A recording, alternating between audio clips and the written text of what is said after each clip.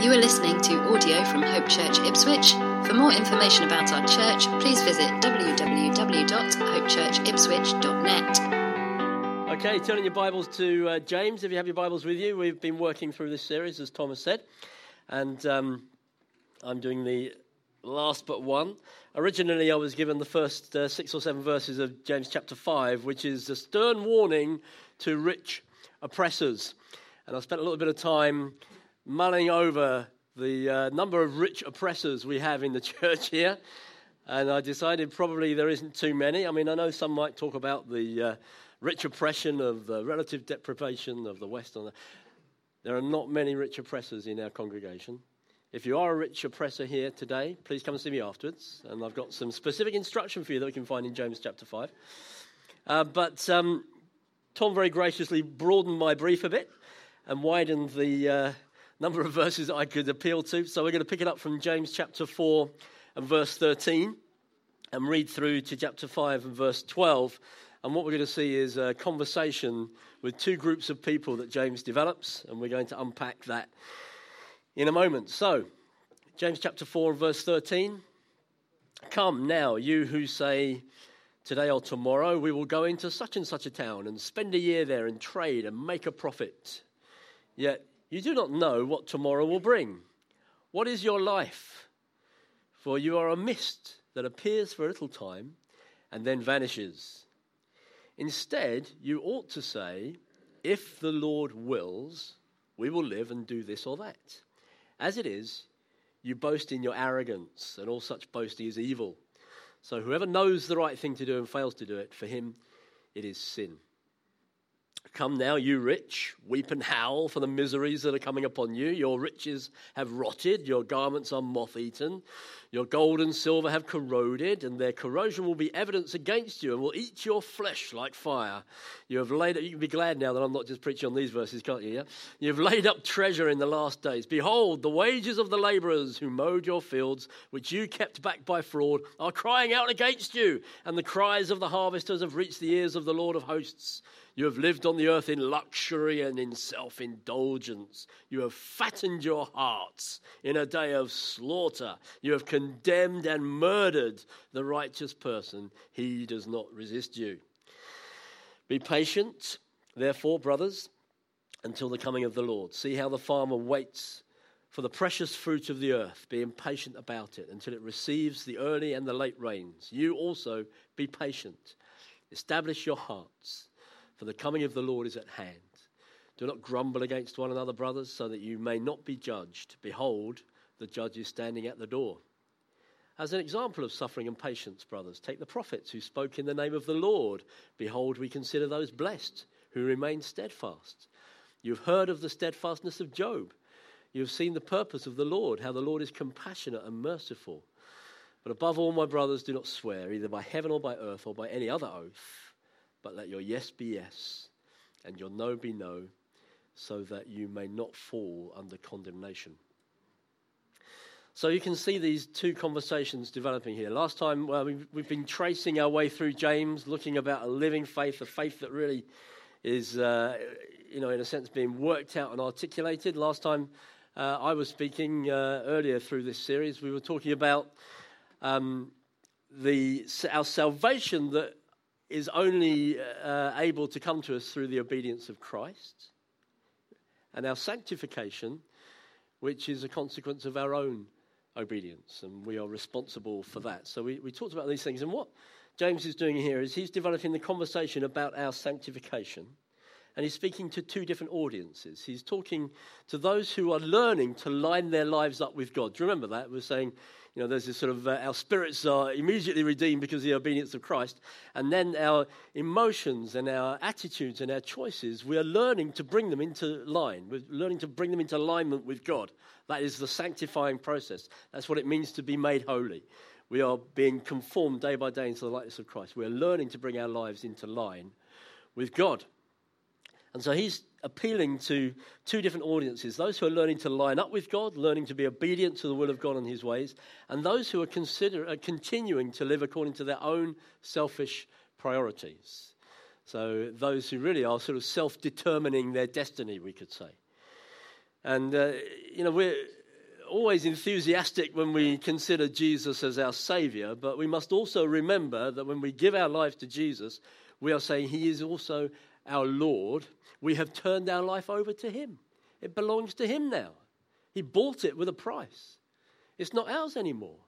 And when we're saying that Jesus, your Lord, we're saying, Jesus, now you make the decisions about my life.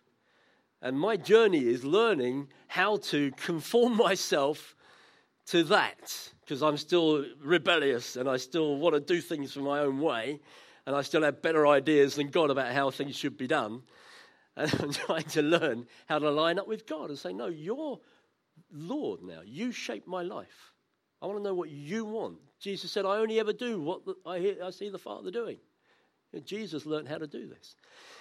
And this is what James is tackling. So to one audience, so the audience who are, in a sense, self-determining their destiny, he says this in verse 13, you may say today or tomorrow we'll go into such and such a town and spend a year there and trade and make a profit. But in verse 16, he says that you're boasting in your arrogance when you do that. All such boasting is evil, he goes on to say. But whoever knows the right thing to do it and fails to do it, it's a sin. It's a sinful thing for us to arrogantly boast about what we're going to do. To try and determine our own destiny is arrogant and sinful. We surrender to the destiny that Jesus has for our lives. Because he knows best. He knows better. Who in the room would dare say they know better than Jesus? That's a trick question. Don't answer. Stay quiet. All right? We don't know better than Jesus what is right and good for our lives. So any sensible man or woman is going to want to know what Jesus wants for their lives and line up with it, because he knows better than we do what is best for us. So we're not talking about some ugly, dominating dictator saying, I'm a killjoy and you may know all these great things for your life. I'm not going to let you do it. I'm not going to let you have fun because I'm God and I'm going to be this miserable existence for you and I'm going to impose it on you. He's saying, no, look, in me there's life in abundance. Yeah, you're going to find your true identity in me. You're going to find what freedom really means in me. That's what you're going to discover. And, we want to do Jesus, we're running to you. That's what we want. So he goes on, a shuddering warning, as we said, in the first 6 verses of chapter 5, to those who are chasing after riches. The world of money is a polluted world. It's a corrupted world. And if we chase after that, we will be left wanting. And there's very stern warnings given about that. Now, it's not that God will not bless us with riches. God will bless us with riches, but we learn how to use those riches for the glory of God. Because they're his anyway. We're just the stewards of those things, but we're not chasing after them. We're not, in a sense, sort of saying, well, because I'm rich, therefore God is blessing me. That's just foolish and immature and ungodly thinking. Financial reward isn't the way we measure what God is doing in our lives. But nevertheless, God will bless us with riches. He'll bless some with great riches, and that is a huge responsibility. It's easy, it's easier for a camel to get through the tiny gap than for a rich man to get into heaven, because it's such a massive challenge. And so if there are people here who have significant wealth, then we want to pray that you will know how to manage that in the goodness and in the grace of God, because it's a very, very significant responsibility to have. So that is sort of one of the conversations that James is developing. And the other conversation he's developing is to the audience who are not looking to try and determine their own destiny, but they're looking to Jesus for him to determine their destiny. And he says this, and this is the key verse in verse 15. We're going to, much of the rest of the message will revolve around this verse. If the Lord wills, we will live and we will do this and that. If the Lord wills, not my will, but yours. I must become less, you must become more. If the Lord wills, then this is what we will do. So my question for you and my appeal to you, and in some ways it's not a new appeal because I've often touched on this and I've preached on this before, but I feel it's so important for us. Are you living in the will of God for your life? I want you to ponder that question. Are you living in the will of God for your life? Do you know the will of God for your life at this time? Are you clear-minded about that? Is it settled? I know this is what God's called us to do at this time. Yeah? It could be that you're in a time of transition, you're in a time of decision making, but I am absolutely persuaded that God has a destiny for each of our lives. I'm absolutely persuaded that it's our responsibility to discover that destiny. And I am fully persuaded that God wants to make it plain. Okay? It's not a riddle. And what James goes on to unpack with those who are seeking to determine the will of God for their lives is the fact that as we pursue these things, we're going to face all sorts of trials and all sorts of opposition and some suffering and difficulties that are going to come our way. But if you know you're in the will of God, you can endure that. If you don't know that you're in the will of God, you'll just be confused. Why is this happening? Why has God allowed this to happen? What's going on here? But if you know you're in the will of God, you can endure these things. Jesus endured the cross for the joy set before him. He knew his destiny. He knew where he was going, so he could endure a degree of suffering that we will never, thank God, have to taste. But God promises us, Jesus promises us, that we will face trials in this world. He doesn't say, if you're in my will, you'll have no problems. Quite the opposite. He says, if you're in my will, you're going to face some problems. You really are. And Paul says, and I'm sure you'll all cheer along with this, not only that, but we rejoice in our sufferings. Knowing that suffering produces endurance, and endurance produces character. Character produces hope. Hope doesn't put us to shame because God's love has been poured into our hearts through the Holy Spirit who has been given to us.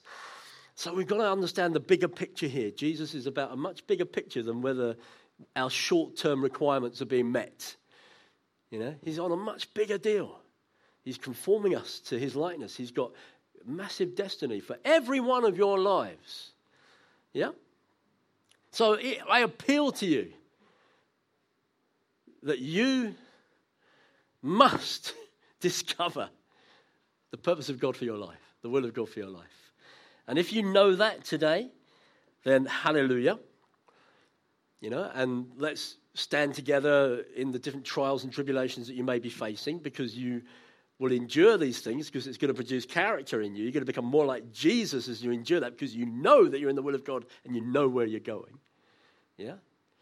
If you don't know the will of God for your life, let's help you determine that in this season of your life. It changes from season to season, so that you will understand what's going on in your circumstances, and you'll know what it means and you'll learn what it means to be content with your circumstances. Paul labours this point. You know, we're going to learn to be content. Elsewhere in Scripture, he labours that. You know, in the world, if we are unhappy, we try to change our circumstances.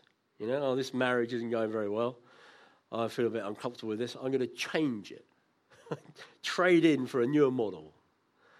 Yeah, Paul says, no, I'm going to learn to be content in my circumstances. I'm going to let my yes be yes, and I'm going to reap the fruit and rewards of faithfulness and obedience as I make this work, because this is my destiny. Learning to be content in our circumstances. A friend of mine, he was unhappy in a certain situation, and so he then applied for 200 different jobs to try and change his circumstances. And I'm thinking, okay, well, if that's in the will of God, but otherwise, God wants you to learn to be content in the circumstances in which you find yourself in the different seasons of life. He wants you to learn to be content with that and not be trying to change everything just to try and see if it makes things better. So the question that we are posing to ourselves this morning, and it's not a question that we're unfamiliar with, because I have raised this several times, because I feel it's so important. Pastorally, it is so important. Pastorally, you know, so often we find ourselves trying to help people who are wrestling with circumstances and are making poor choices, and the reason they're wrestling with circumstances and making poor choices is because they've never understood the will of God for their lives. And we're thinking, well, if I can crack this one, my pastoral workload will reduce and I'll be a happy man. Okay? So I'm trying to appeal to you to make my life easier, all right? Okay? That's what I'm trying to do. Are you in the will of God for your life? If the Lord wills. Listen very carefully. God will say this more than once. He will say it more than once. He does not want to set a riddle for you. He doesn't want you to be groping about in the darkness. Commit your ways to the Lord, and he will make your path straight. His word will be a lamp to your feet. He's not like an evil dad when the son asks for bread, gives him a stone. He says, no, I'll give you good things. Ask me, I'll give it to you. I want you to know the destiny for your life. So we're going to just look at a few tests. As I said, I have mentioned these before, but I just feel it bears unpacking in a little bit more detail. I think that God relentlessly speaks to us, okay? We just need to open our ears and listen. And there are 4 tests that we can apply to ensure that we have determined the will of God for our lives as the Lord wills. Okay, the first test is the test of Scripture. We've talked about this before. This isn't a textbook. It's the living Word of God. It is alive. You speak to God and he speaks to you. You're in a conversation. And verses of Scripture will explode in your heart and come to life for you, specific to you and to your circumstances, in a way that won't necessarily, have the same impact for other people. It's sort of in the way that God wants to speak to you. It can be very, very personal. And we can be confident also that the things that God calls us to won't contradict his word. So when people say to you, oh, God's told me to leave my wife or something, you can be absolutely sure that is not what God has told them to do, That is not the case. It can be that there are circumstances and we are tender and merciful in that. But, we're looking for things that do not contradict God's own word, but God will speak to you through these verses. I was giving an illustration earlier. For me, a life-determining, destiny-shaping passage of Scripture for me, personally, is Isaiah 62. Now, you might read Isaiah 62 and go, oh, that's very nice, Maurice.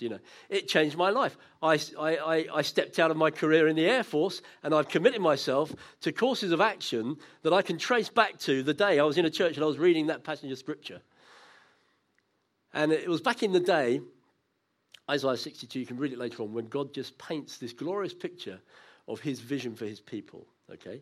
And obviously those scriptures and prophecies apply to Israel in that day, but also we can apply it to us as the new Israel, as spiritual Israel, as the new Jerusalem. We can apply those scriptures to us as well. Say, this is what God has in his heart for his people. His people are going to be beautiful and radiant. That is going to be the praise of the earth. And this was in the day when people used to spend all their time apologizing for the church, okay? And they would say things like this, don't look at the church, look at Jesus. The church is a bit embarrassing, actually, to be honest. But look at Jesus, he's great. And then here we're saying, no, hang on, Jesus gave his life for the church. It's the bride that God has selected for his son, and it's the joy of the earth. And I'm thinking, God, I want your vision for the local church. I want your vision for the local church. I want to be part of a church where people will meet Jesus. Yeah? I love this quote from John Piper. There is no other gathering. See if you agree with me on this. There is no other gathering like the gathering of a Christian church. It is incomparable. What happens here... Now, John Piper's an American, but you can apply your own cultural application. What happens here puts the president and the Congress and the Supreme Court in their respectable, but by comparison, minor role in the universe compared to what happens in the church. God will come to you in unique and manifest ways that he reserves for the gathered family of God in worship. He will heal broken marriages as a husband and a wife sing in the presence of God and feel the impossible become possible. He will humble the most arrogant sinner so that he walks out of worship like a little child before God. He will shine his light on your utter confusion and you will leave knowing the way to go. He will catch you falling over the cliff of hopelessness, and by the end of the service you'll feel solid ground under your feet. He will convict you of the ugliness of a hidden habit that is quietly destroying your life, and you will walk out not resolved to be free, but free. Isn't that great? That's what I love together. I'm really absolutely loving our times of worship. We know that our lives of worship extend far beyond an hour and a half on a Sunday morning. But there's something unique and special that happens when we gather together in worship. God manifests himself. He manifests in his presence. This is a place I want people to think, I've got to bring my friends here who haven't yet met Jesus, because they're going to encounter God. They're going to meet God when the people of God. So, you're coming to church on a Sunday morning thinking, am I in the mood for this? I don't know. The worship team weren't up to much this morning. It didn't do much for me. Oh, come on. Come on. We've got a unique opportunity to open a window to heaven and gather people from Ipswich and the villages around and say, come and encounter the living God in his presence and in his power today. You can do that here. We're saying, come. So when we come to worship, it's a beautiful privilege. We're saying, God, we are exalting you. We are exalting you in this place that people will encounter you and meet you. And their hearts will be opened. And their hearts will melt. And then the word of God will be sown like a seed in their heart. And it will take root and bear fruit. So if you're not a Christian here today, if you're someone here who wouldn't consider yourself to be a follower of Jesus, you're here politely or courteously or with a question or whatever, I'm just appealing to you and saying, look, hey, you'll meet Jesus here. You will meet Jesus here. As we worship together, as you pay heed to the scriptures, not to some ranting man, pay heed to what the word of God says, you will meet Jesus, and he can help you. He can comfort you. He can deliver you. He can heal you. He can save you. He can forgive you. He can do these things. That's the King we worship. That's why we're here. We're here that you can meet Jesus. Okay, and later on, when we bring our meeting to a close, there'll be an opportunity. There'll be some people here praying. If you want to go down there and say, look, I want to meet Jesus for the first time, I tell you, you make a man or a woman very, very happy if you ask them that question today. And they can pray with you and introduce you to Jesus and start to put you on the first steps of following Jesus for your own life. So I've gone off track a little bit. What was I preaching about? Maybe it illustrates the point, in terms of what I feel God has called me to. Scripture, Isaiah 62, it shaped my life. Now I travel around Europe and all these other nations, as Tom says. It's nothing glamorous or grand, but my urgent compulsion is I've got to plant and establish and raise up communities of believers where the presence of God and the word of God is preached, and that people are going to come and meet him for the first time. I want to do that in country after country after country, in town after town after town, where it's in rural Norfolk or in Frankfurt and Stockholm, wherever God takes me. I just want to build communities of believers who gather and care for one another, and the sort of Acts 2 communities that we read about, but where, when they gather in worship, the presence of God can be found. I am praying that coming to church on a Sunday will be the first resort for people, not the last resort. I'm praying that people will my dear brothers and sisters, will be looking around, your neighbours and friends and family, and thinking, I know exactly what you need. And in the famous words of the Blues Brothers, you get wise, you get to church. Okay? Because you're going to meet God there. Not you're going to be taught a whole load of rules and regulations and be told how to dress properly. And no, I don't know how to teach anyone how to dress properly. You're going to meet Jesus. So we're wanting. That's what I'm saying. This is a precious hour, folks. You're thinking, well, is it going to be relevant to them? Is the presence of God not relevant to them? I want you to be safe to bring your friends here. Because what else can we do? I think of, Jesus in the house, and there's a couple of blokes and their mate is in a stretcher, and they bash a hole through the roof. They bash a hole through the roof to get their friend to Jesus. That's the sort of heart we've got to have. That's the sort of heart we've got to have for our friends. Yeah? That's the sort of heart we've got to have for the people around us who aren't saved. Please bash a hole in our roof and lower them in to the body of Jesus. Yeah, that they will encounter his presence and his love. So this is how you can find the will of God for your life. I've just given you inadvertently a testimony of how I discovered the will of God for my life in terms of that was important for me. What's important for you? What scriptures explode for you? Appetite tests. Appetite test. What things do you have an appetite for? Okay? It's really, really important that we understand this, that God will hardwire you for things that you're ultimately going to find fulfilling and satisfying in your life. Because he's got a destiny for you that you're going to find fulfilling. He says, I've got plans to prosper you, not to harm you. He says, I want to give you your heart's desires in Psalm 37, verse 4. So why would he want to give you things that you don't have an appetite for, you know? And I always tell this little story at my lovely wife's expense. She won't mind me. Oh, she might mind me, but it's too late now. But, you know, we grew up in that sort of evangelical world where you were always a bit suspicious about things that you wanted to do. And you're always a little bit concerned about the things that you wanted to do. So the evangelical logic goes like this. You know, if it's something you really don't want to do, it's probably the one thing God's calling you to do. And if it's something you really want, it's probably the thing that God doesn't want you to have. So on that basis, because Rachel wanted to marry me, she was concerned that perhaps God didn't want her to marry me. And because she didn't want to be a sort of a spinster missionary in darkest Africa, she felt that must be what God wants for her life, you know. So we spent a little bit of time unpicking that, and now we're happily married. And we're both on a mission, so that's great. But, you know, it's that sort of logic that says that somehow, this must be what the Lord has for my life. No, he's given you appetites, godly appetites.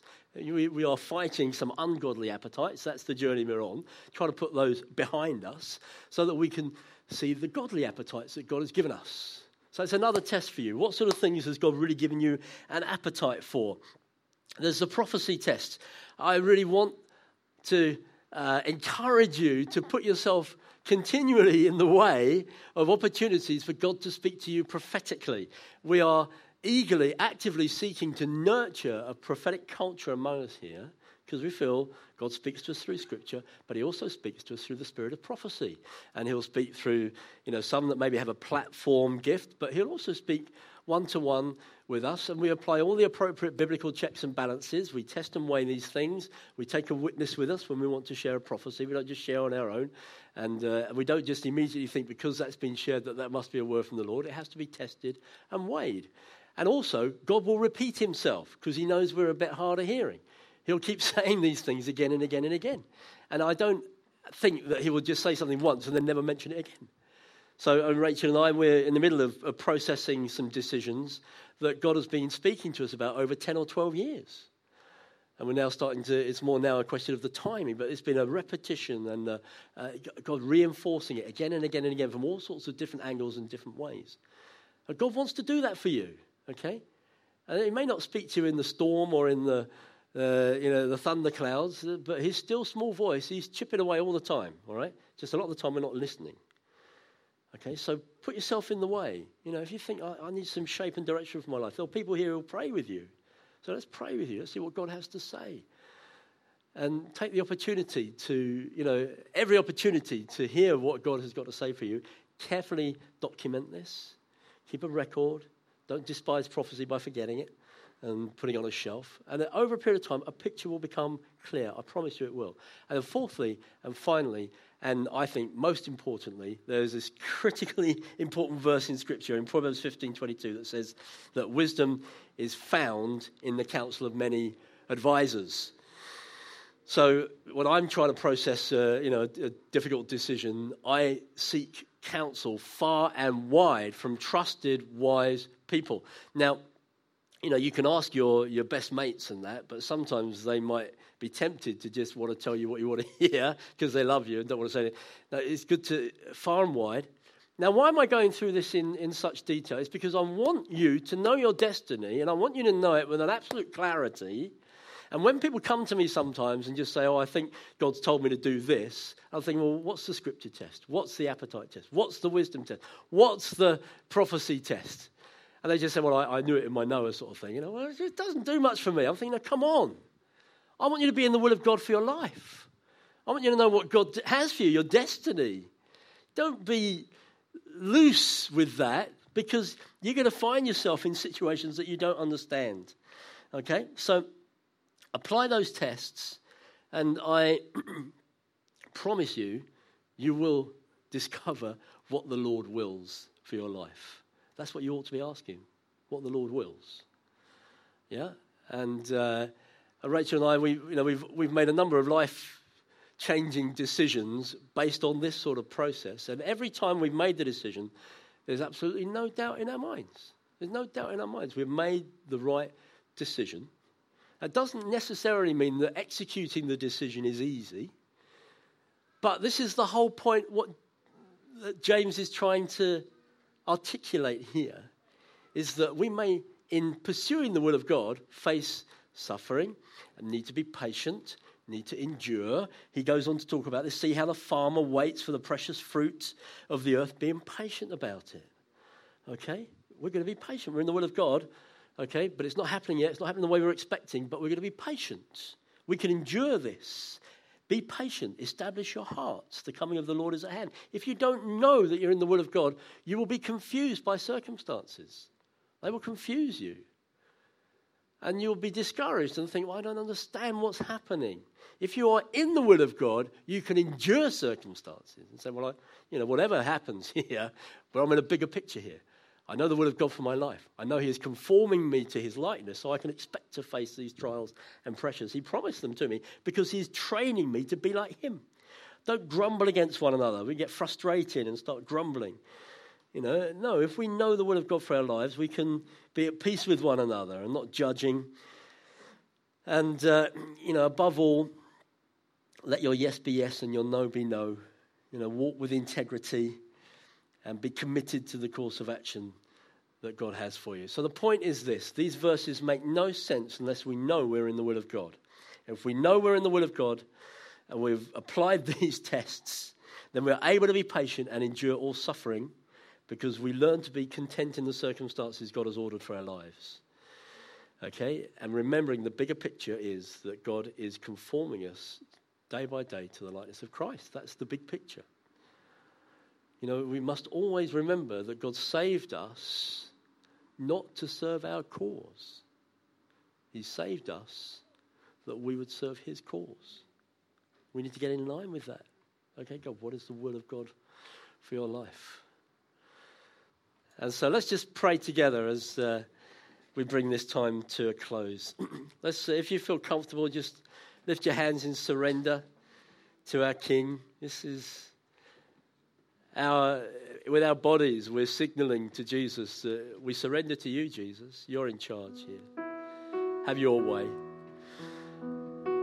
Lord Jesus, we just want to pray for any among us here today who have never made a decision to follow you. And they may be here out of politeness or curiosity or even reluctantly. But we're praying, Jesus, will you touch our hearts with your love and with your mercy and with your presence, Lord, that people that have never met you before will know that you are alive, that you are real. Come, Holy Spirit.